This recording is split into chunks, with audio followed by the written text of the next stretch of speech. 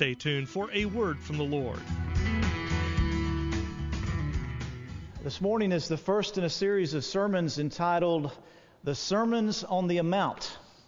And what my intent is for the next, actually I've got 6 of them right now. I could have some more before we're through.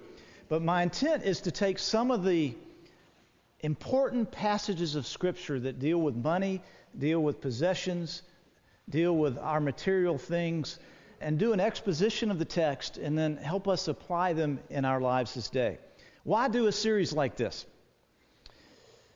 Well, money and possessions have captivated our culture. I mean, you have to have it. To eat, to live, to work, to travel, to study, to have fun, to stay warm, stay cool. You have to have it. And the Bible says a lot about it. There's so many passages in the Bible regarding money, I just need to say I won't be able to cover them all. I mean, it's just loaded with insight and wisdom and principles that we need to be applying in our lives. Also, at this time of year, I think it's always good to stop and evaluate one's money plan. You know, how you're spending your money, what your intention is for the coming year. How are you using it? What are your bills? What are your expenses? Where's it going?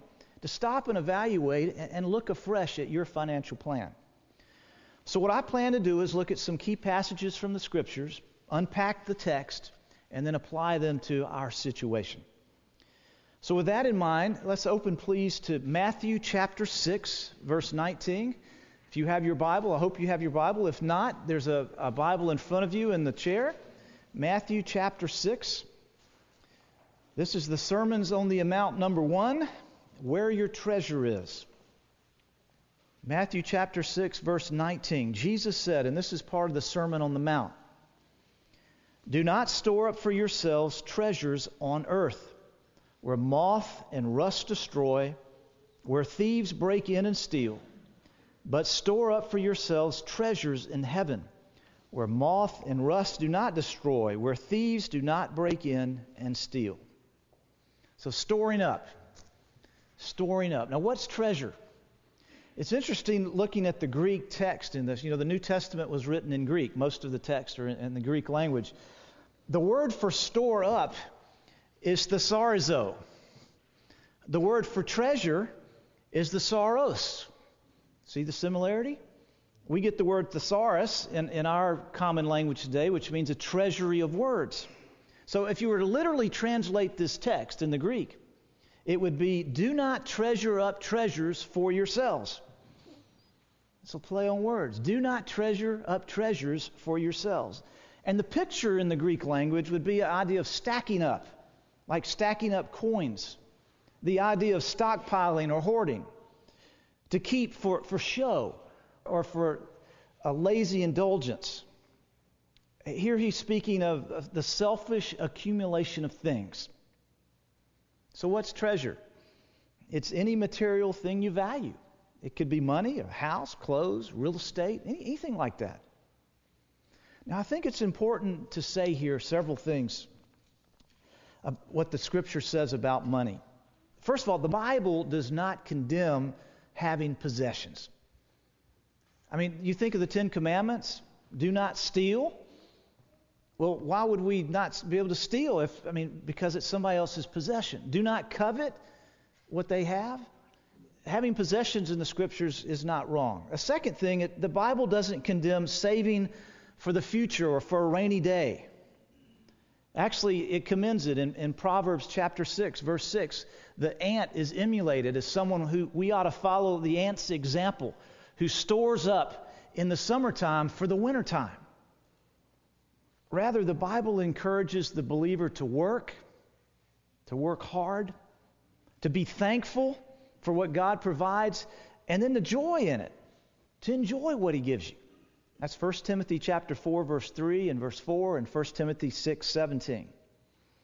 It's clear from the Scripture that the Lord wants to bless us with what we need to live fruitful lives on this planet. So when you read this text this morning, don't read it that God wants you to go sell everything and move into a monastery. Okay, that's not what it's saying. Do not store up for yourselves treasures on earth. John MacArthur, in his study of this passage, says this: the key to Jesus' warning is yourselves. When we accumulate possessions simply for our own sakes, whether to hoard or to spend selfishly or extravagantly, those possessions become idols. And that is so true. Do not store up for yourselves treasures on earth where moth and rust destroy, and thieves break in and steal. Now, in ancient times, wealth was often measured by one's clothing. Actually, some had gold threads that they would actually use in their clothing as a way of making a statement. And we do that too today, right? We dress to make a statement. See, I'm making a statement this morning, right? Bishop David Anderson, one of his colloquialisms is he says, always dress as serious as you want people to take you. Now, in ancient times, the best clothes were made of wool. And moths love wool. Also in ancient times, wealth was often measured by storing grain. Now, it's interesting, this word for rust here, brosis. It literally means an eating. And everywhere else in the New Testament that this word brosis is used, the translators translate the word eating. But here they use the word rust, which is a form of eating.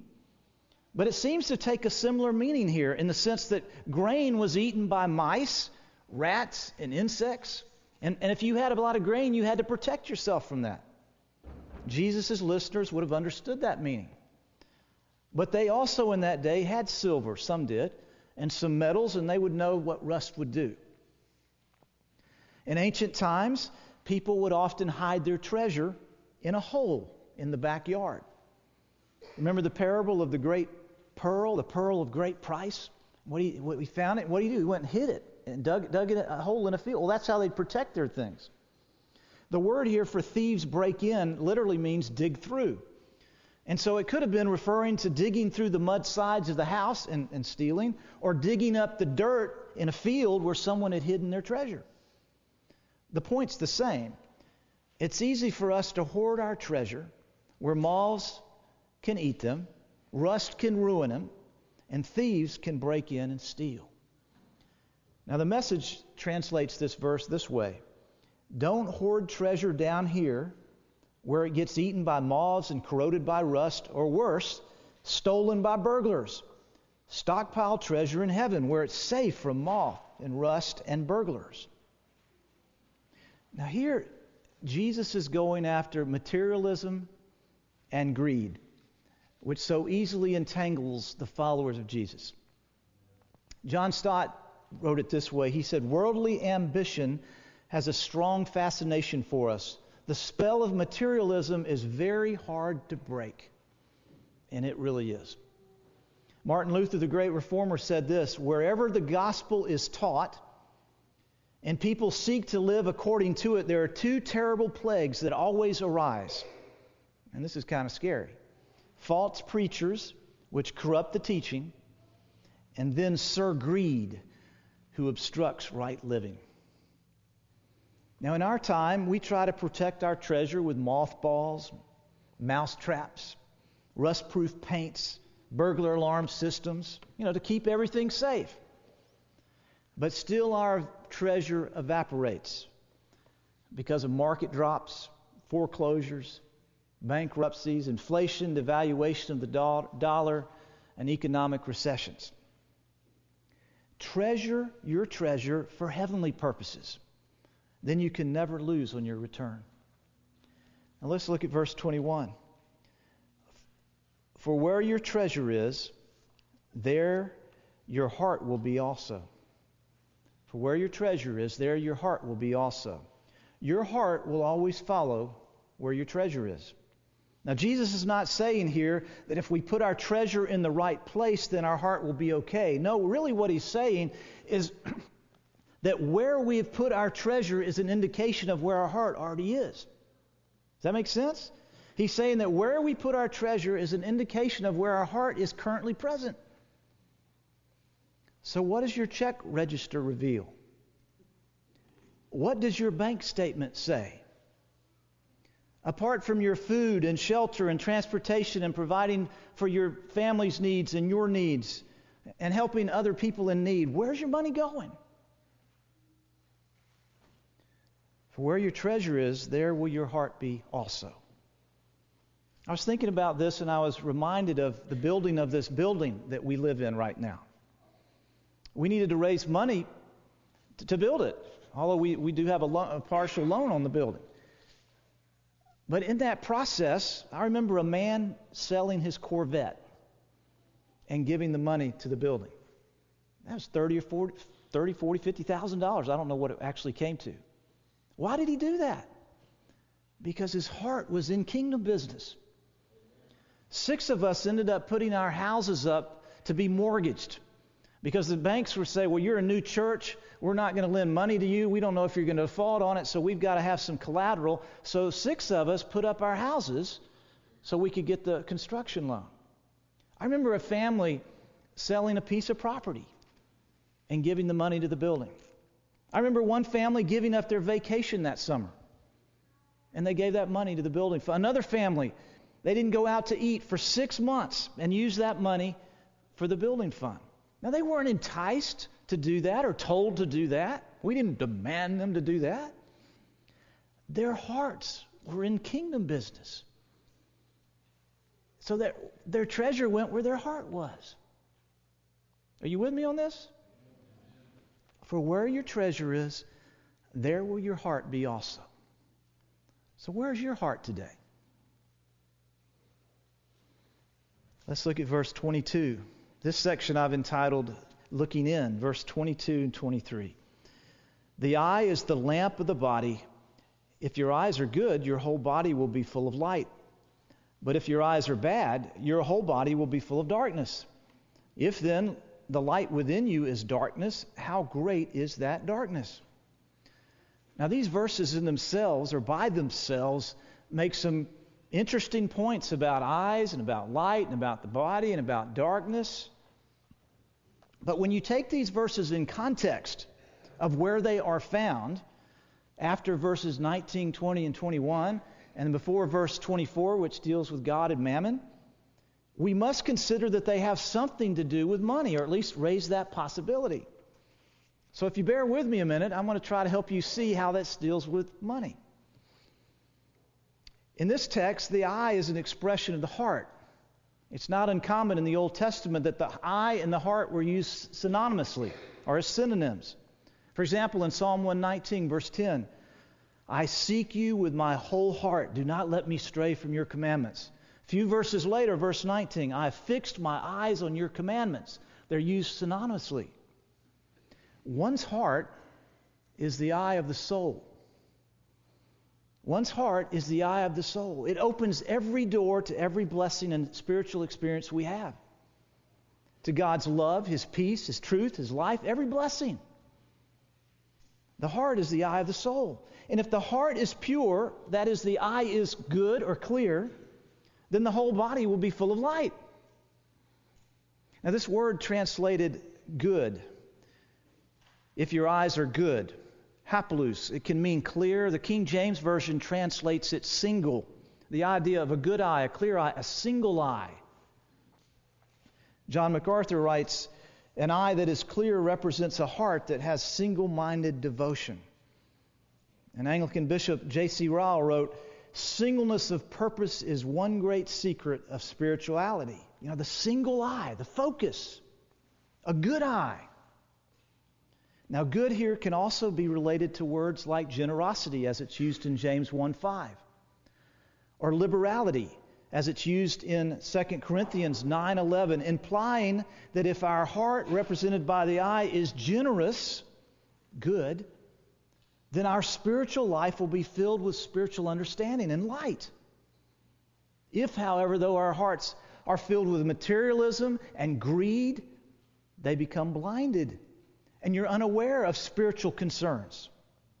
Now, the word here for bad, where it says, if your eyes are bad, it's the word poneros, and it means evil. The King James Version actually translates the word, it uses it evil. Now, in the Greek Old Testament, that's called the Septuagint. Remember, the Old Testament was written in Hebrew. And it was translated into Greek, and so they called that the Septuagint. Whenever this word poneros was used, they translated the word evil eye. Evil eye. And that was a Hebrew idiom for the Jewish people, which basically meant stingy. Stingy. You have an evil eye. You know, we say you got an evil eye today. It means something else. But back then it meant you're stingy. If a man's eye is bad, that is his heart stingy and greedy and materialistic, then his spirituality becomes blind. And if he becomes spiritually blind, he has no ability to see or recognize the light, or true light. And then what he thinks is light is really not light at all. And because of the self-deception, how great is the darkness that he has. Now, I know I've just led you on a wild thing. So here's the Foley Beach paraphrase of these verses. Okay? Your eyes reflect the heart and soul of who you are. If your heart is generous, you will have the ability to see and understand the light of God's kingdom. However, if you have an evil eye, that is, you're stingy and greedy, then you will become self-deceived, not understanding or seeing reality. And when your eyes don't show you reality, you are headed for a great fall. So looking in, what do the eyes reveal? What do your eyes reveal? And then bowing down, verse 24. No one can serve two masters. Either he will hate the one and love the other, or he will be devoted to the one and despise the other. You cannot serve God and money. You cannot serve both God and money. So you'll either serve God or you'll serve money. Now, money can mean your things, or materialism, or the goal of having all those things. You'll either serve God or you'll serve money. Now, it's interesting. God blesses us with money to serve Him, but we end up serving money. Money's supposed to serve us, but we end up becoming enslaved to it. It's supposed to serve us for our needs and for our families to eat and to be clothed and to have the things to do that we have to do and to help other people. But all too often it becomes our God. You cannot serve both God and money. The Message translates it this way: you can't worship two gods at once. Loving one God, you'll end up hating the other. Adoration of one feeds contempt for the other. You can't worship God and money both. Now, Jesus says this text in a different way in a parable that He gives. It's called the parable of the rich fool in Luke chapter 12. Just listen to this parable. The ground of a certain rich man produced a good crop. He said to himself, "What shall I do? I have no place to store all my crops." Then he said, "This is what I'll do. I'll tear down my barns and build bigger ones. And there I will store all my grain and my goods. And I'll say to myself, you have plenty of good things laid up for many years. Take life easy. Drink and be merry." But God said to him, "You fool, this very night your life will be demanded from you, and then who will get what you have prepared for yourself? This is how it will be with anyone who stores up things for himself, but is not rich toward God. For where your treasure is, there will your heart be also." Now, we at Holy Cross, we don't beat folks up about money. We're not always talking about money and money this and money that. We don't do that, because if your heart is in the right place, then your money will be in the right place. In 1901, the steamship the Islander set sail from Skagway, Alaska. In the midst of the Klondike Gold Rush, the Islander was taking passengers back from Alaska to Victoria, British Columbia. At 7:30 p.m., she set sail with 180 passengers and crew and was loaded with gold, which many passengers had found in their prospecting efforts. I mean, they'd made it big and they were going home. One report said there was over $3 million in gold on board, and that's in 1901 dollars. Okay, so that's a lot of money. At about 2 a.m. in the morning, the ship hit an iceberg, or an uncharted rock that they didn't know about, creating a gaping hole in the bow of the ship. In 20 minutes, the 240-foot ship sunk to the bottom, killing more than half of the passengers and crew. Some eyewitness accounts said that panic ensued, that many men rushed past women and children, knocking them out of the way so they could get a lifeboat. Some lifeboats were launched with only 20% capacity, leaving many folks to brave the icy waters any way they could. Those with gold on board lined up at the bursar's office, trying to get their gold. And most were still in line as the ship sunk, taking them to the bottom. Others, it was said, tried to load down their pockets and clothes with gold that they'd had in their rooms before jumping into the water to swim to a nearby island. Needless to say, the weight of the gold took them to the bottom. You see, where your treasure is, there will be your heart also. And I'm afraid that for so many so-called modern-day believers, the weight of our treasure is going to take us to the bottom. Many could profess that it already has. I really believe that God, this may surprise you, could really care less about our money. He's concerned about our hearts. You see, our hearts are not pure or clear before the Lord, and our treasure has been put in the wrong places. If your heart is in the right place, then your money will be in the right place. But sadly, too many of our hearts are filled with greed, stinginess, fear, and envy. Your treasure has become your God. Now, this past week, I want to ask you just to be honest a minute and think about this. During the past week, did you think more about the Lord? Did you think more about the Lord this past week? Or did you think more about your possessions, your paycheck, your bank account, your IRA? What did you think about the most? See, because what you think about the most is your God. That's what your God is. Jesus said, where your treasure is, there will be your heart also. Where's yours? Where's yours?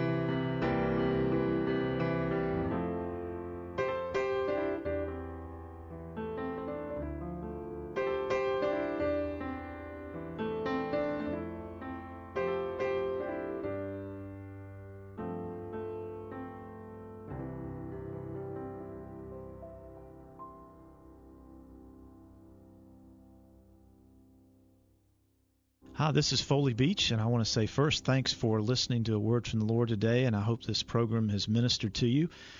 We are so grateful that you're listening, and I just wanted to ask if this has spoken to you in any way, if you just let us know. Send me an email or write me a letter. Jeremy will have that information in a few minutes. But also, if you've got questions or if there's something about your spiritual life you've been wondering about and you just need somebody to talk to about it, feel free to send a letter. And either me or someone who's skilled in the area that you're asking about will send you a response. But again, thank you for listening, and I ask the Lord to bless you this day. If you would like to get a copy of today's message, write to us at P.O. Box 636, Monroe, Georgia, 30655. Or you can order online at awordfromthelord.org. If you have any comments or questions, you can email Foley at foleybeach@awordfromthelord.org. For everyone here at A Word from the Lord, it is our prayer that you would be seeking a word from the Lord.